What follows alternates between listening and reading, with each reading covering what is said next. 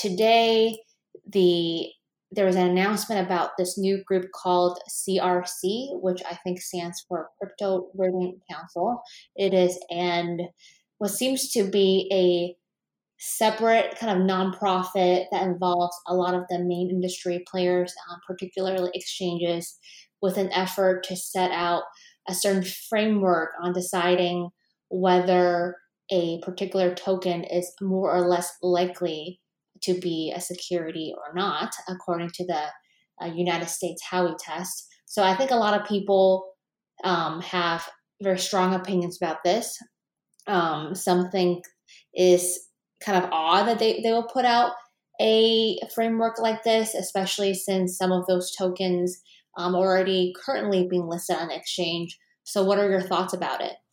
Yeah, I agree with you in terms of it being strange and a little bit risky when you look at some of the tokens that they rated. For example, you look at Augur and they rated them, in the high threes, and this is on a scale from 1 to 5, with 5 being more likely to be a security. And so with most of those exchanges kind of listing Augur, it seems like a risky asset for them to list. On the other hand, if they had done this in private, it actually makes a lot of sense. I mean, as a law firm, it puts you in a tough spot because you're sitting there thinking, who do I represent? But from the perspective of exchanges, it's just a really tough decision in terms of what to list. And that the more you list, the more of an advantage it could be in terms of having trading pairs that others don't have, but that you're then taking more risk.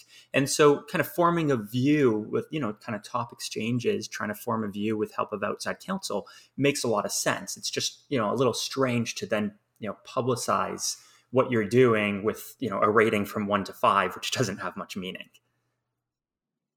Yeah.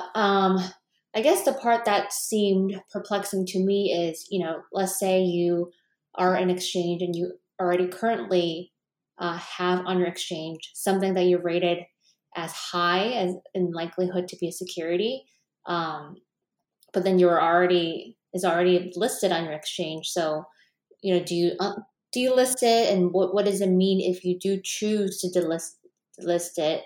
What that kind of implies? It is very interesting, and I guess we'll just have to wait and see. I don't think they have an actual framework. Do you think that what they've set forth in writing so far in support of their ratings is helpful or not helpful? It hasn't been too helpful. I mean, they have like you said, they have a framework, but it's not really necessarily a framework. It's going through, the Howey test in a couple paragraphs, which when you're dealing with these kind of assets, it requires a lot more than that. So I don't think it helps very much. I think if they were to have more detail around what caused them to reach their decision with respect to each asset, I think that would help further the discussion. Among the lawyers, among regulators, among everybody. But I think without those details, I don't think it's too much help. And the framework is just a repeat of the Howey test. Yeah. All right. Well, thanks for sharing your views on that.